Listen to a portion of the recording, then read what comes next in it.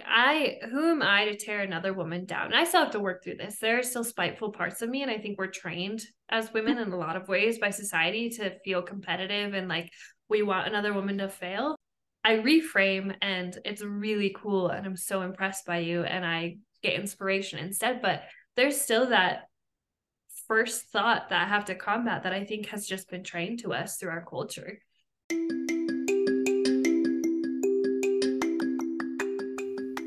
Hey y'all, thanks so much for listening in today to the Confident Mompreneur podcast, the podcast by real women for real women, where we talk about real life difficulties and triumphs as women, moms, business owners, and more. Thanks so much for being a part of our Confident tribe. Let's get into it.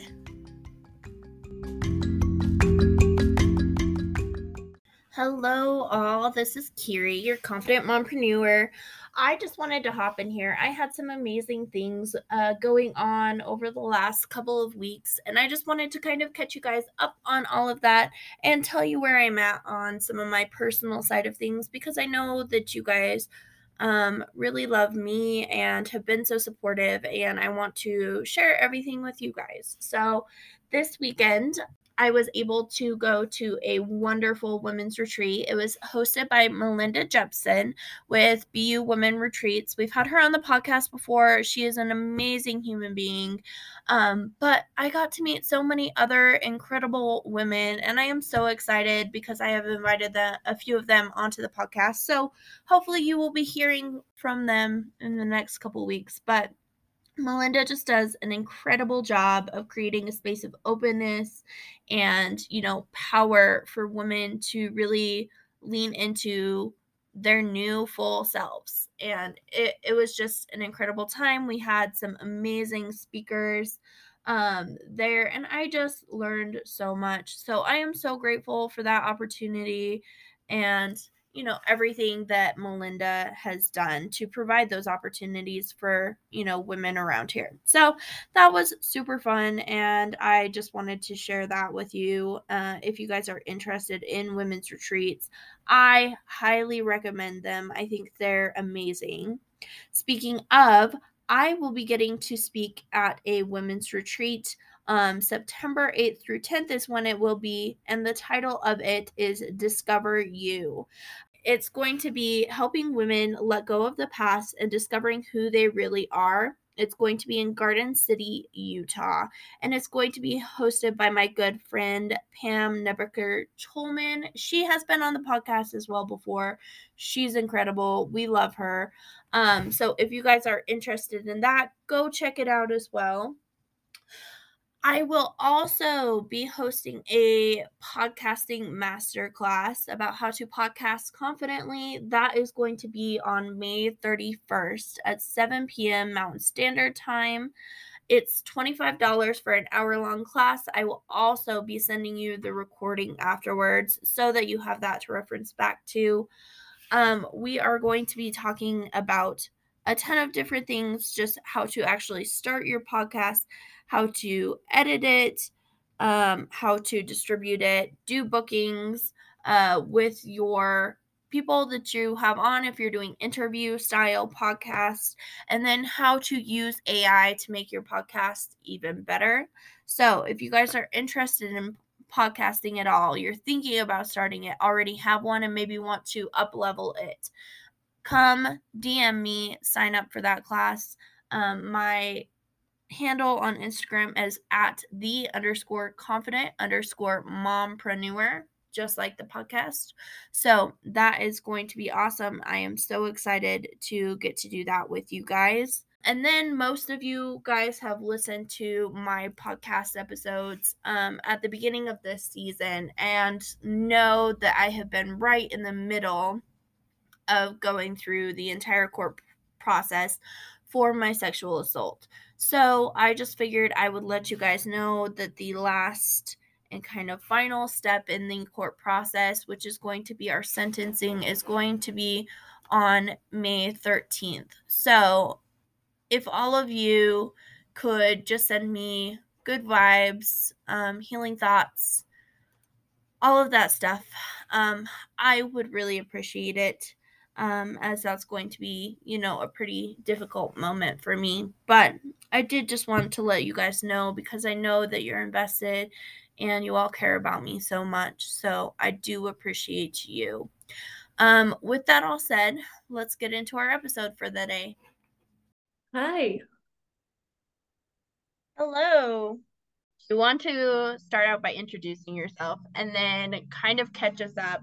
I feel like so much has happened for both of us since we were together. So kind of catch us up on everything since you and I actually last physically saw each other.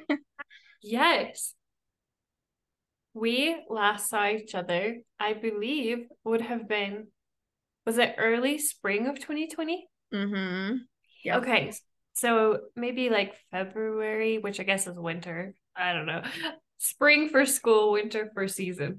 Yeah. March of 2020, COVID struck.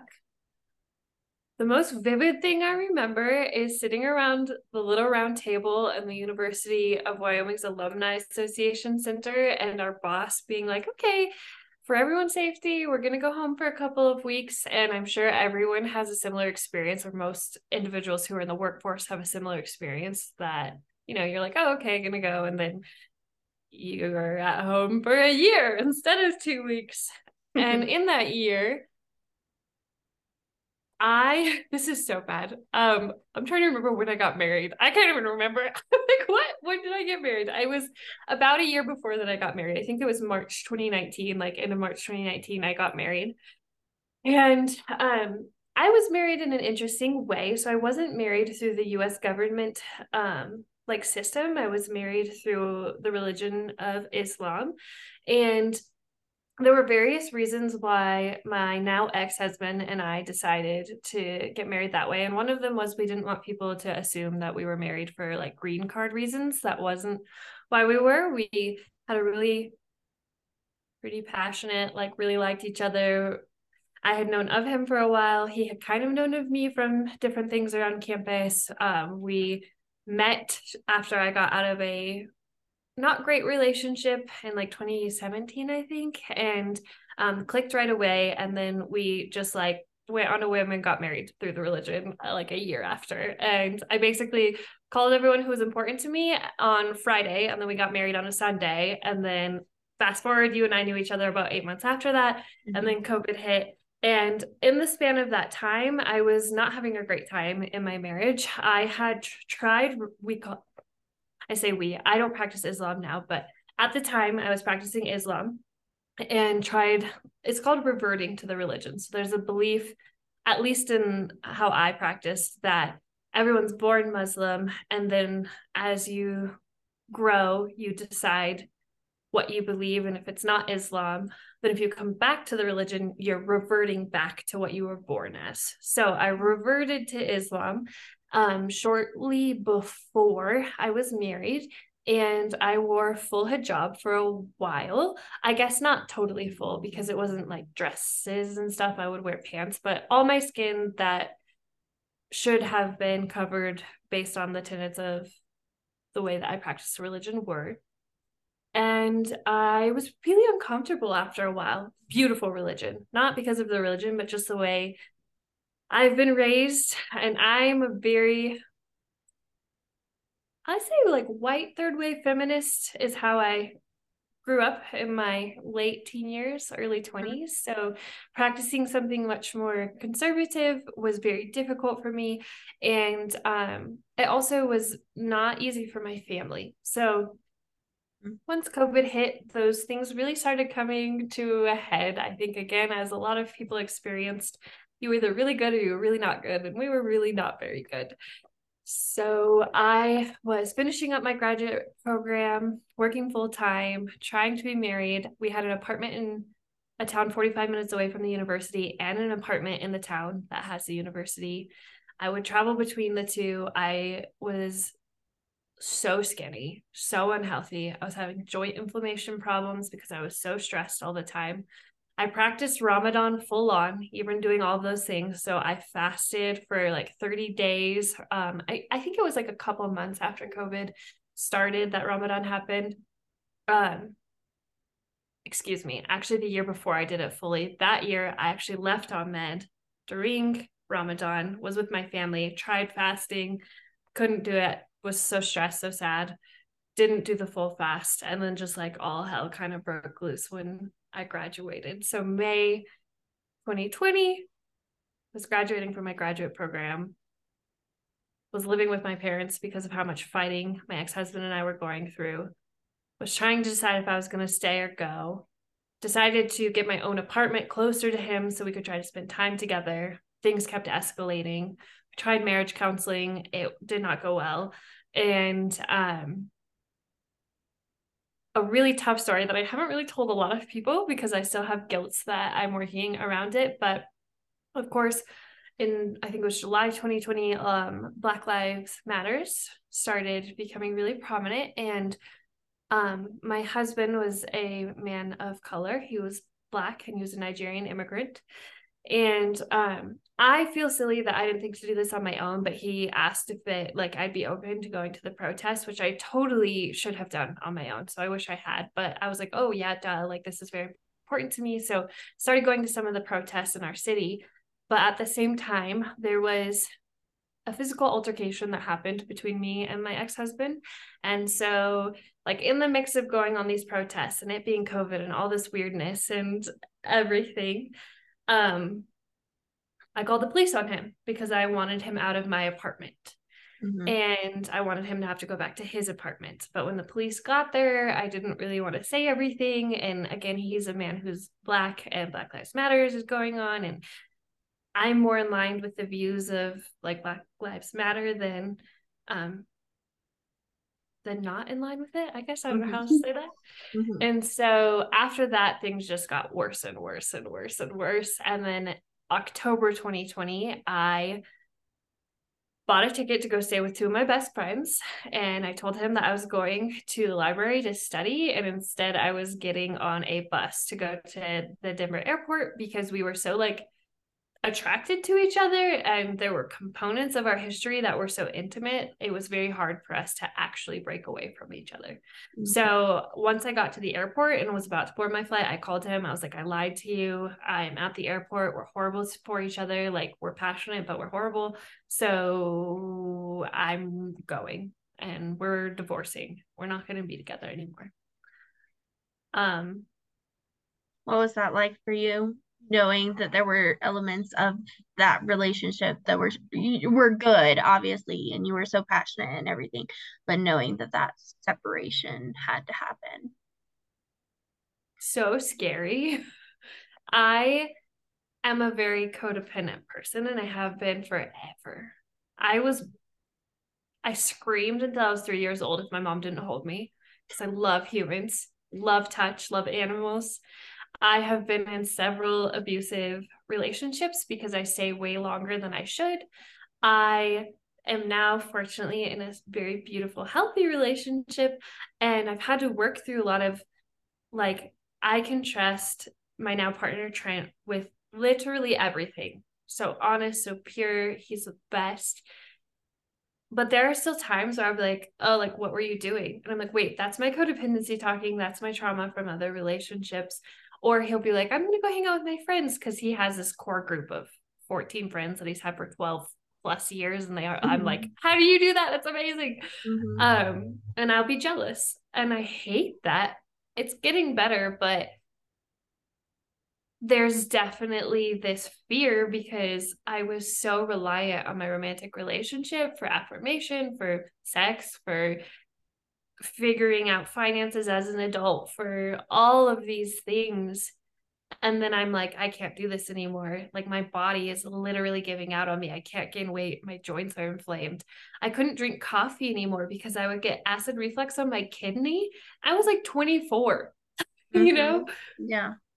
So I was really scared, but the home I went to were two of my best friends in South Carolina, and they're married. So they're my best friends. They're a married couple, and the wife in the relationship, her name is Maya, and she builds this home that is just like a sanctuary for people. So I couldn't have been going to a better place. once I got there, it took them 2 weeks of reminding me my self-worth and that I didn't need to be reliant on someone for me to not be like, am I doing the wrong thing? All that. Mm. But I would say once those 2 weeks were up, I was pretty confident in like, yeah, I need to be separated from my husband. That's so good though that you had those people there that were able to like walk you through that and like support you through it. Because I think that's one of the hardest things, especially if you're so codependent on that relationship, is like, finding the support in other areas. Because I know, especially for me, I was in a similar situation. I had been, kind of separated from my family for a while. And so I didn't really have any of those outside relationships to look towards for support in that time. So that's so awesome that you had that.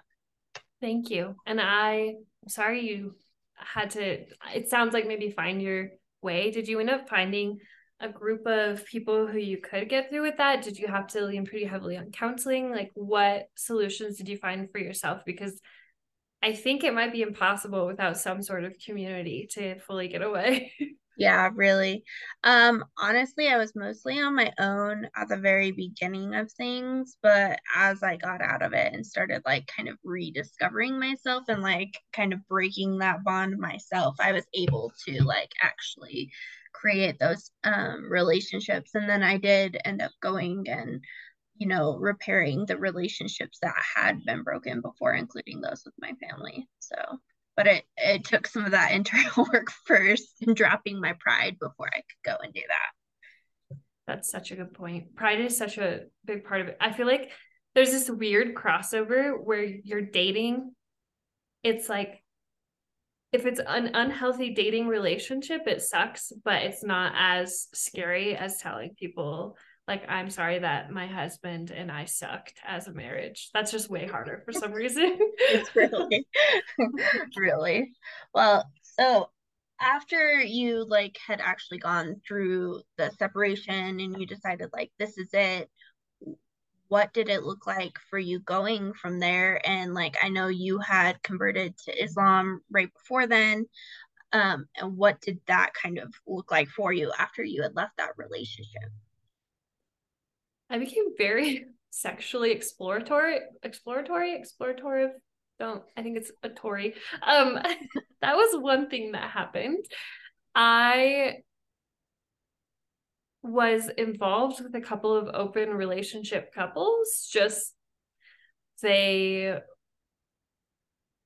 I guess, I don't know. I think I was just trying to find myself. I was kind of going through like the phase that a lot of people equate with going through in college. But in college, I was in a lot of cis hetero relationships that lasted a long time and were abusive. So I didn't, and I'm not saying everybody has to explore. I'm not saying that's like, oh, it's a given, but for the type of person I am, it's definitely a given. I'm someone who likes to test things out and know things and get to know things. I mean, for goodness sake, I reverted to a religion I knew very little about just to learn about it. And so I started exploring and that was like fun, but then I fell really hard for this guy who I had known in my undergrad, and he is in the army, and I was traveling all over the place meeting my friends. So I went from South Carolina with two of my best friends down to Florida, where I had a ton of friends because I was a part of a couple of Disney college programs and several of them stayed. So I went there, and then I rode. Oh, I did all sorts of fun stuff. It was a really good time for the most part. I rode up to Philadelphia, and unfortunately, at the same time all this was happening, we found out that my brother in law had some really difficult health issues that one day I want my sister to tell her story, and I think she will. So I don't want to get too far into that. But there were times I would go back home and had to be pretty conscientious because it was COVID and my brother-in-law was going through these things, and my sister's like trying to start a new business while working full-time with patients who have cancer. She's incredible. Sister's like one of my idols.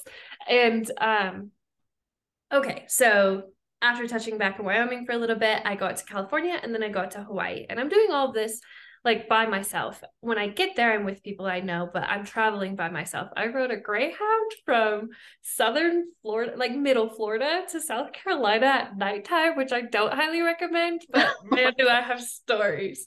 Um, and so I saw the sunset off the California beach by myself. Mm.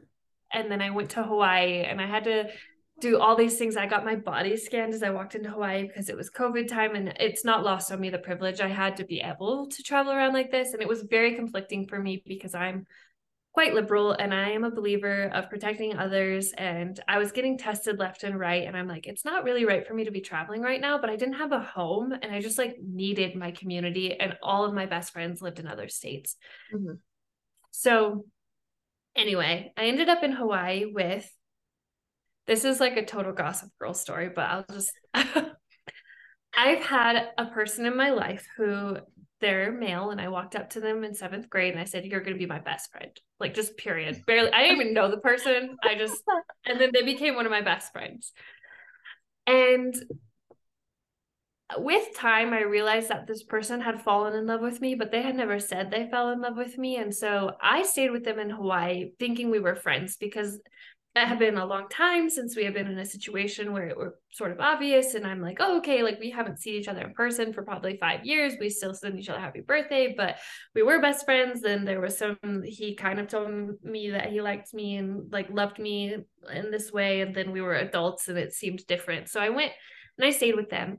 And I was like, just so you know, there's another guy on the island who I really like. And I reached out to the other guy. I didn't think anything of it with this friend who I stayed with. But in the midst of me being in Hawaii for 10 days, A, had the most incredible time with the food and learning some about the culture and freaking gorgeous. But B, the guy I was staying with confessed to me that he had graduated high school early because he had loved me and we hadn't worked out in a relationship, and that he understood now wasn't a good time for me to feel like hopping into anything, but that he'd be there and blah, blah, blah. And I was like, I'm sorry, I really like this other guy. And it was my 25th birthday while I was there. So this other guy and then my friend, because I felt bad not inviting him, like hiked to the top of this beautiful mountain place on my 25th birthday to watch the sunrise, did all this stuff. And I was so into this. I'll just name him. His name's Alex. I was so into Alex. And it was this incredible, incredible birthday. But I had given up some of the exploratory things I was doing because I was scared of like what Alex would think of it. And that is again how codependent I was, and sometimes still am, because we hadn't even expressed like any sort of commitment, or even I didn't even know if he liked me. Zero idea at this point.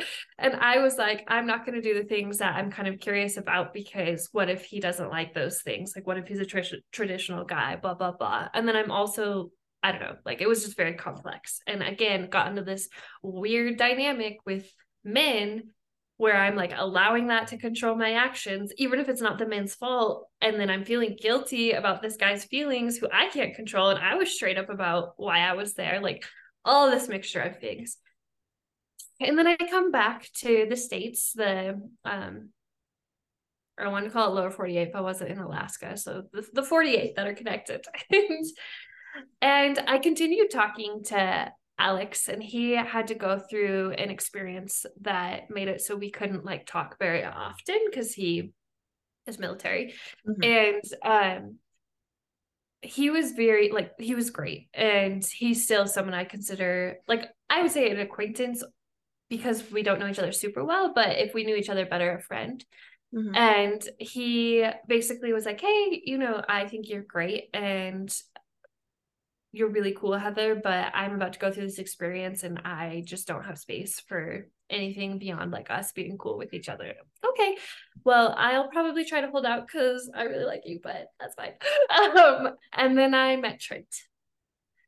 And I have known Trent since I was 12 years old. And we had homeroom across from each other when I was in 7th grade. He was in 8th grade.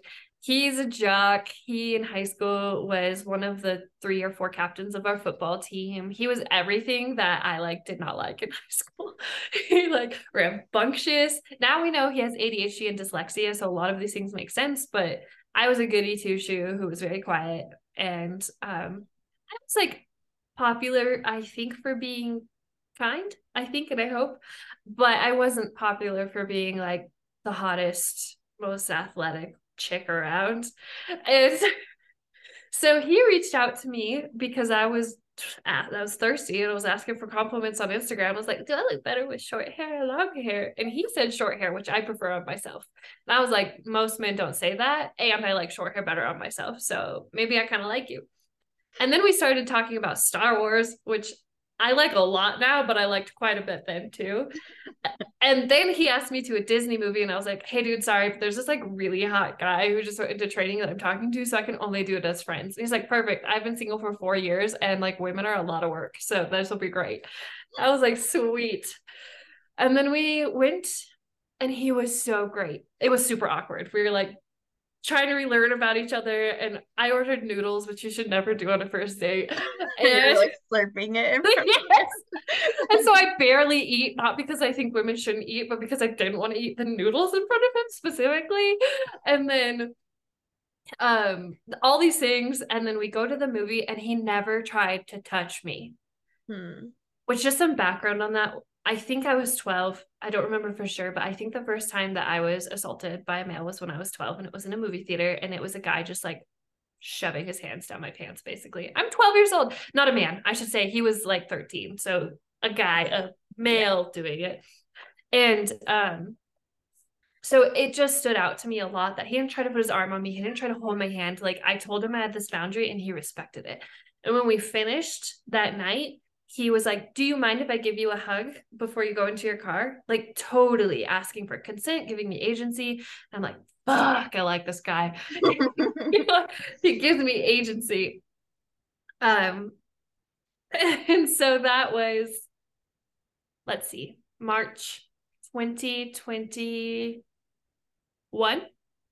was when he and I went on that like friendship one. And then it was this cat and mouse game of me still for a while liking Alex and being very transparent about it in ways I had never been, like just open, because Trent is so easy to talk to.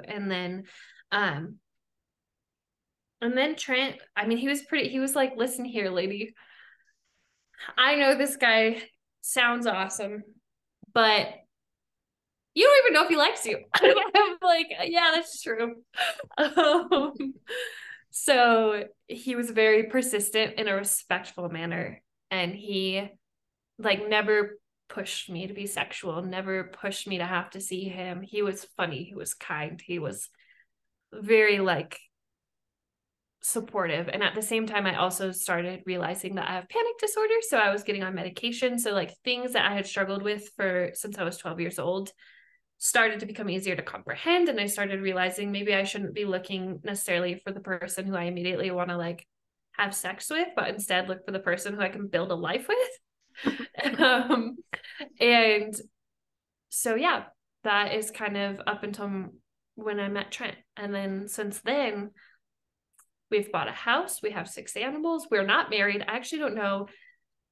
I know eventually we will be, because this is, I mean, this is going to sound shitty, but just for all those out there, our system is built off of the principles of Christianity, and you are rewarded for doing things that are Christian. And although I disagree with tax benefits, he's a veteran, so mortgage benefits, like all of these things. And it's kind of shitty if you're not necessarily in the religion. He's Christian, I'm not, but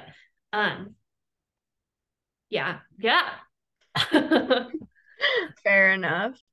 I mean, so I feel like the person that you were when you were married and the person that you are now, like obviously, uh, just seeing all of your posts on Instagram and things like that, you talk about kind of more of the feminism and, a lot of things around that. How did you kind of go through that mindset shift of, you said you kind of grew up in that feminist way, but then you converted to Islam, which is very much a more, traditional religion, and then back into this feminism and still creating a, healthy relationship with a man at the same time as, making sure that you're promoting feminism at the same time. Because I feel like oftentimes a lot of people are like, you can't be a feminist and in a, healthy hetero relationship. Oh my gosh. Yeah, it's been quite the journey. I did say all my life I grew up feminist. I think I should edit that a little bit and say in college, I really started to learn what feminism is. I was fortunate. I grew up in a household. One of my parents is quite conservative Republican, and one of my parents is moderate Democrat. And they've been married for over 30 years and they do not always get along. And there have been rough patches, but I grew up with the understanding that being human comes first. Being a safe human comes first. So if there's views that I disagree with really hard, to me, it's because it's hurting someone, like physically and mentally hurting them. But other than that, politics shouldn't define if you talk or interact with someone or not. As long as they don't believe Differences something. of opinion.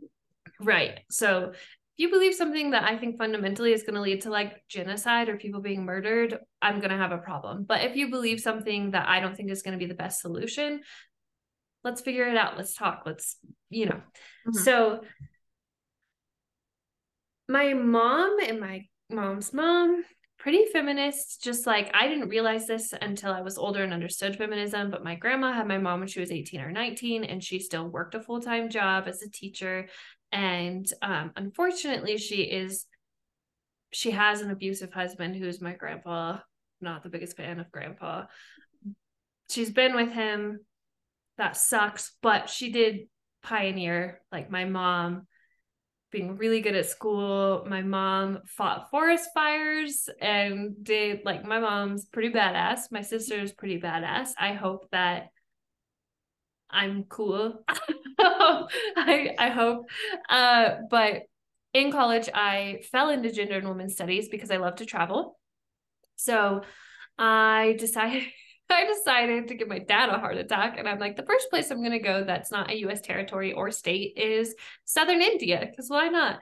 And to get there, I did a gender and women's studies course where we learned a lot about Hinduism. We learned some about Islam, and we learned a ton about like female infanticide, the fact that young women are often left to die if it's a family who doesn't have a lot of money, because women are less desirable and they cost more as they grow up because you have to pay a dowry. And it's very complex. So I encourage anyone, if they hear this, to go research if interested. It's very sad. But all over the world, women are treated as less than in different ways. And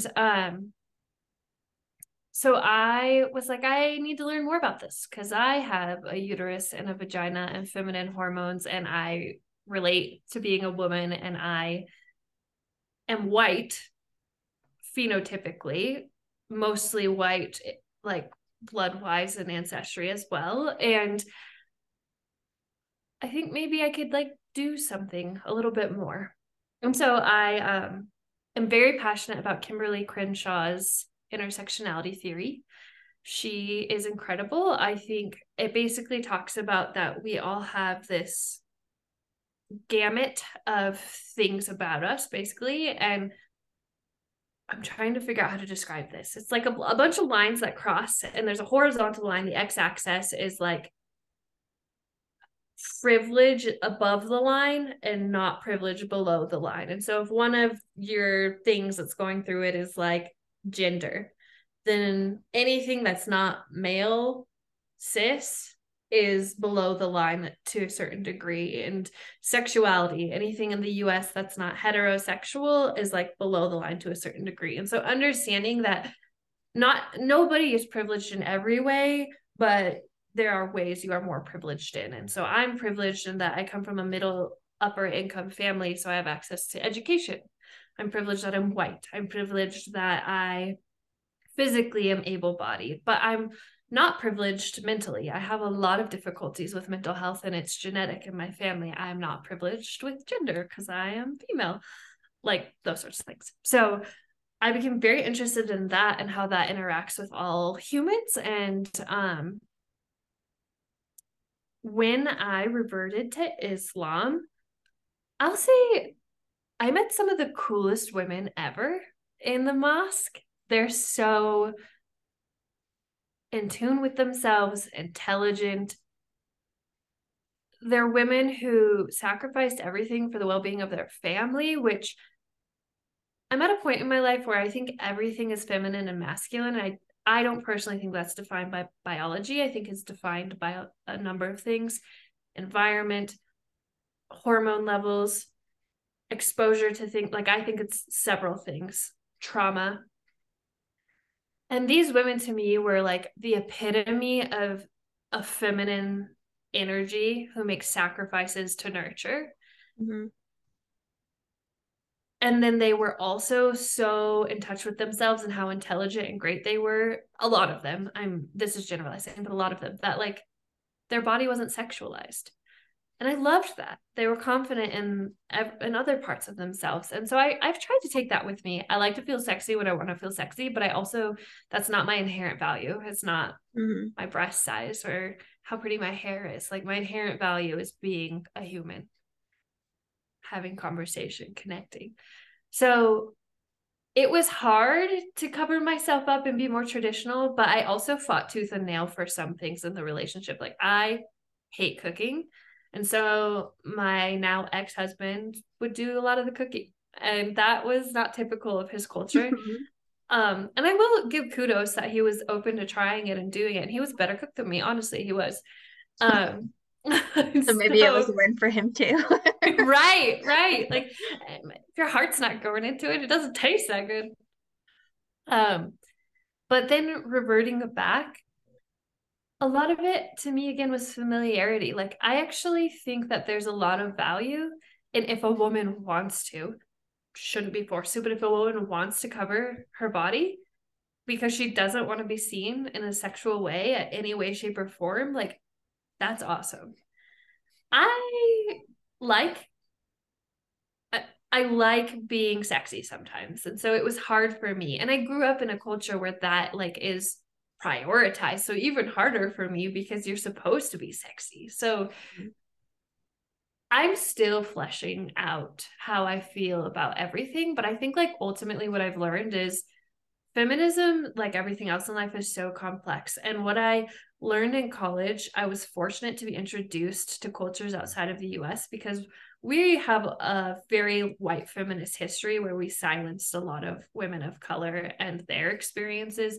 And I think and I hope that that's starting to shift. But I also think and hope that having experiences with communities that were primarily non-white enabled me to understand sometimes I shouldn't be centered and it's not my voice that matters. Like, sometimes I can just be there to uplift and shut up. Right. Well, and I love that you talk about like, the feminism isn't necessarily always being sexy all the time, which I think is sometimes misconstrued as feminism, but it's like that right to be able to choose if you want to be covered up and feeling like safe and secure in that choice, or if you want to wear nothing and feeling safe and secure in that choice and being able to make that choice for yourself, I think is the most important part of it. Absolutely. I totally agree. And same when it comes to if you have a child or don't have a child, or abortion, or, like all of these things that affect feminine bodies, feminine mental spaces. Like, who am I to tear another woman down? And I still have to work through this. There are still spiteful parts of me. And I think we're trained as women in a lot of ways by society to feel competitive and like we want another woman to fail. I reframe and it's really cool. And I'm so impressed by you. And I get inspiration instead. But there's still that first thought that I have to combat that I think has just been trained to us through our culture. Oh yeah, absolutely. I always tell people that I think what it is for so long women had to fight for the one seat at the table, that they became competitive with each other over that one seat. And now that we have more opportunities available, we still are in that mindset of there only being one seat available. And really, it's like, every woman that's there gives opportunity to more, to come up behind her. So I do appreciate you saying that, though. That's so sweet because I look up to you in so many ways too. So I think Thank you. that's how it goes though, is, the back and forth of being able to see and grow from each other. I will say another thing too is like something that I've realized in my, feminist journey too is sometimes like the relationships don't look the way that, you expected them to as a feminist. They're in my new healthy relationship. There are a lot of like traditional things that each of us do, but I feel more in tune with my feminine energy than I ever have before, so Good. it's kind of interesting how that can work out just depending on what works for you as a relationship. And having that choice again is the most important thing. Absolutely. And such a good point in my now healthy relationship as well. Which I just want to caveat there that healthy does not mean perfect, because I think that's also sometimes a confusing thing. I argue with Trenton tooth and nail sometimes. Just this weekend, had a blowout fight, was like, should we even date? And then I was like, actually, you're great. But, reality is reality. There's still things to figure out, but we are fundamentally, he's my best friend. And I don't think there's a person in this world who would make me more content than Trenton does. Um, that being said, like he's the chef of the family because I freaking hate cooking and he loves cooking and he's good at it. So he cooks. He doesn't like budgeting. He doesn't like doing money stuff. I love doing that. It makes me feel powerful. So I run our budget. Like there are roles that I take. I'm the like project manager of cleaning, which is a traditional woman's role historically, but honestly that man just does not know how to clean as good as I do. I don't know how to cook like he does. He does not know how to clean like I do. He says he does. He doesn't. Um but I agree. Like you just figure out what works for you and the partner you trust, who you have healthy foundation with. And that's okay. Like I'm not like, oh, I can't do it because I'm a woman. Sometimes I am because I'm grumpy. But mostly I'm okay with doing things that are traditionally female if that works for our relationship. Mm-hmm. Absolutely. And you touched a little bit on like your love for finance. You on your Instagram have been putting a lot of like, feminist finance tips and tricks on there. Do you want to share some of that with us? Because I think that could help a lot of, women out there too. Oh, thank you for asking. Yeah. Ironically, I learned a lot about finances through my not great marriage, but that person was really good with money. And in Islam, you are not supposed to use interest to acquire things. So I had to learn how to be very good at budgeting because we had the intention of buying a house at some point and cars. And if you can't have interest, you can't have loans and all that fun stuff.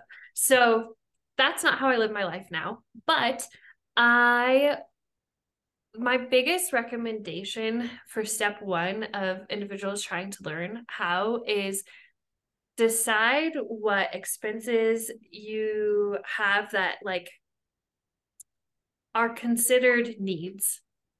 So yes, housing expenses are a need because you need a house, and groceries are a need because you need food, and um depending on which part of the world you live in. But for us in the US, usually internet is a need at this point because it's part of your job. Like those things for sure. But something that I think gets left out of the rhetoric a lot when men are teaching or masculine people are teaching, for me, counseling is a need. For me, getting my hair done once, I don't know, every 2 months, that's not how often I do it, but my sister does, is a need. And that's okay. Like I don't feel good about myself without those things, and that matters for mental health. Now, this is coming from someone who I don't have a child. I would alter some of this depending on if you had children or not. And I would have to learn from the person who I'm talking to about what those needs are for them because it literally changes person to person. Mhm. But that's like step one, figure out what you need and then don't feel shame around it. And if you do, talk about it. Like, why do you feel shame about that? Don't feel shame about it. Then my second piece of advice is figure out how you want to do your savings for the future. There are so many options. You can do retirement, of course, and I always encourage people if they're employed to get the free money from their employer. Your But match to always take it. yes, exactly. But there's also real estate? And do you pull back on how much you're putting into retirement to invest in real estate? Because the long term, it almost always appreciates and is worth it. Um, there are so many different ways to invest. And admittedly, I'm still learning about all the types of investment. So I look toward women like Nicole Lappin, hopefully I pronounced her last name correctly, to learn more about investment. But saving, figuring out how you want to save after you've built your budget and you know your needs, those are kind of the first steps. Holistically, learn how to budget, know what your needs are, figure out how you want to save, and then where your investment money is going to go to. When it gets to budgeting, that's really one-on-one, I think. I know a lot of people will be like, oh, you just do this, this, and this. But to me, that's like one-on-one. What do you need? What do you want? What are your goals? Stuff like that. Yeah, it should be very individualized, and I think that's important to know. I do love that you put like the self-care things in that need, because yes, agreed. I work in finance as a woman, and the men never put that in there ever. No, to me, it's just mind-boggling. This is a bit of tangential to finance as far as budgeting goes, but the way that our world operates in the United States is so masculine and not built around the fact that we as women go through phases every month, mostly, at least women who are still ovulating and menstruating.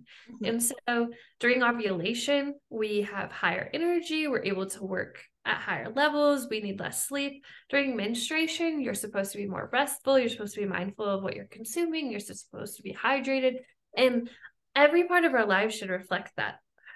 Work hours should reflect that. Rest hours should reflect that. The way you're exercising should reflect that.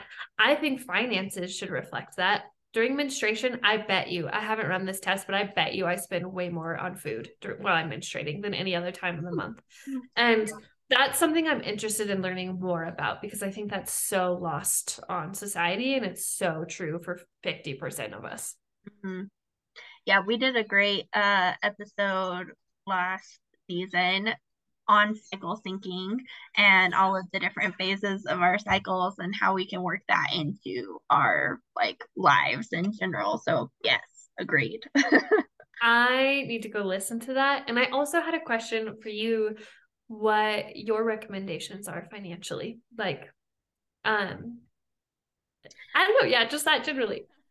Sure. I mean, you kind of know a little bit because we had a meeting forever ago when you were still with your husband, but I do still work in finance. Most people on here don't know that. That's my full-time job. Um, so, I mean, for me, some of the biggest things is just, again, knowing your budget, having plans for saving for retirement, because without those plans, it's always going to get pushed to the back burner. So you need to actually have a plan and a way to initiate it.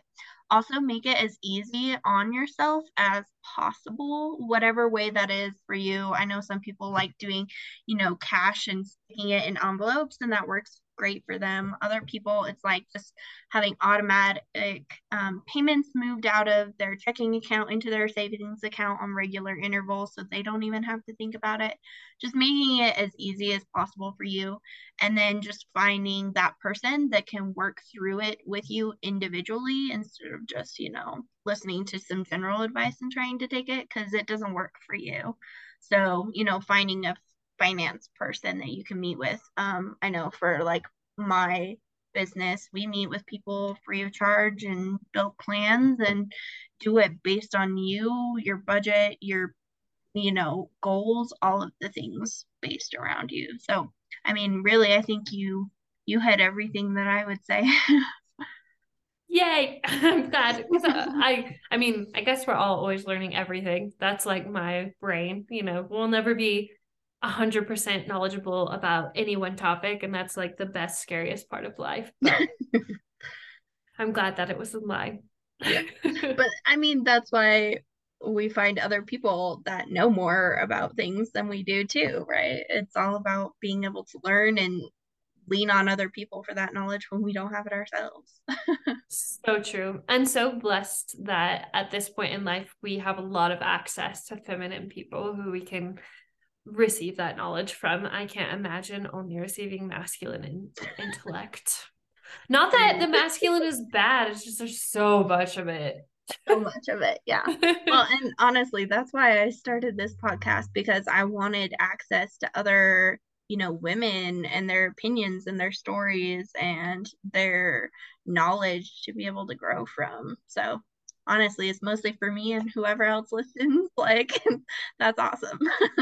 That's the best way to build a business. Trent has to remind me. Sometimes I get into my toxic masculine and I'm like, did I spend time on something if I don't make money? And he's like, what? Yes. Do you get enjoyment from it? And I'll have to look it up. I'm not gonna like say that this is research proven, but I bet people who do something because it benefits and brings joy to them tend to go further with their business than people who do it for money. Yes, absolutely. I 100% agree. Everything that you do should be done with joy. If you don't enjoy it, like, either pay somebody else to do it for you if possible, or get rid of it. Yeah. Yeah. Optimizing time. Oh my gosh. Yes. It's something. How do you schedule your stuff? Like, do you do blocks? Do you do little segments? I am like, I'm a person that I know when I'm most like active and like able to like, actually mentally process things the best is in the mornings. So I typically try and get all of my like hard work things done first thing in the morning. Which is why if you notice when I have my schedule open, it only opens up at like 11 o'clock, because my mornings are set aside for like my hard work stuff. Um, but then I'm like a person that if I start doing the same thing for too long, I get bored and like, go off on tangents. So I'm like, I'm just going to break up my day. So like I go and I typically work out right in the middle of my day to kind of like give myself a brain refresh. And then I also like throwing in some of these like Zoom meetings in the middle of my day, just because it's like a good break and, gets my mind going again, and it's something fun for me to do. And then usually at night, it's like focused on my family and, cooking, cleaning, taking care of the house, all of that type of stuff. And then late nights is usually when I do things like edit or other things that are kind of mindless tasks that I can just do in the background. Awesome. Good for you. I am still learning how my brain works. So, Yeah, especially with the ADHD, I'm sure. yes, yeah, yeah. I'm finding tips and tricks, but it's no lie when they say women, but feminine people often get underdiagnosed for it. And Mm-hmm. I'm fortunate that I had good coping skills with it. And my mom is really intelligent, so she was able to help me succeed in different ways. But I can't imagine going through it without her or without some sort of coping mechanisms. Yeah, fair enough. Well, I guess to wrap us up today, is there any tips, tricks, tools, anything like that that you want to share for helping people kind of tap into their feminine energy and power? I would recommend the resource. I'm going to Google it, make sure I don't say it wrong. I believe it's Warrior Goddess by Heather Ash Amara. She has, I think it's a trilogy. It might even have 4 books. I know the first one has a workbook. It talks a lot about tapping into your feminine, how to connect with your warrior goddess. One of the exercises that I still practice that I learned from it is getting completely naked, standing in front of the mirror, noticing immediately what you say you hate about yourself, and then writing it down and reflecting to reframe into why stretch marks are a part of bringing life into the world. Mm-hmm. Different size breasts are part of whatever.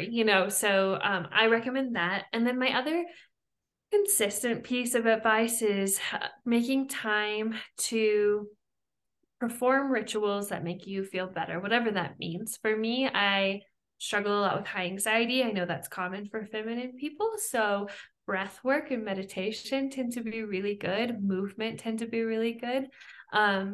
But I think it depends on the person. So, if doing your nails is better for you than meditating and trying to silence your mind, I think find what works well for you to bring you peace. Yeah, I love that. Well, awesome. Thank you so much for being on today. Do you want to share where people can find you, all of your stuff that you've got going on, any, tools that you have available that you want to share, anything like that? Yeah, thanks for the opportunity. I have the handle Heather Imagined on Instagram, TikTok, Facebook, and that is my WordPress page as well. I am still building it up and learning how to optimize content, but I'm going to be focusing in on finances, communication, which is actually what I have in both my degrees in. So that one's a little more honed into theory. And then mental health, specifically ADHD for women and panic disorder. So that sounds interesting to anyone, please feel free to glance at my stuff. You're welcome to follow if you want. But Heather Imagined is what it is. Perfect. Thank you so much. Thank you. I hope you have a lovely rest of your afternoon.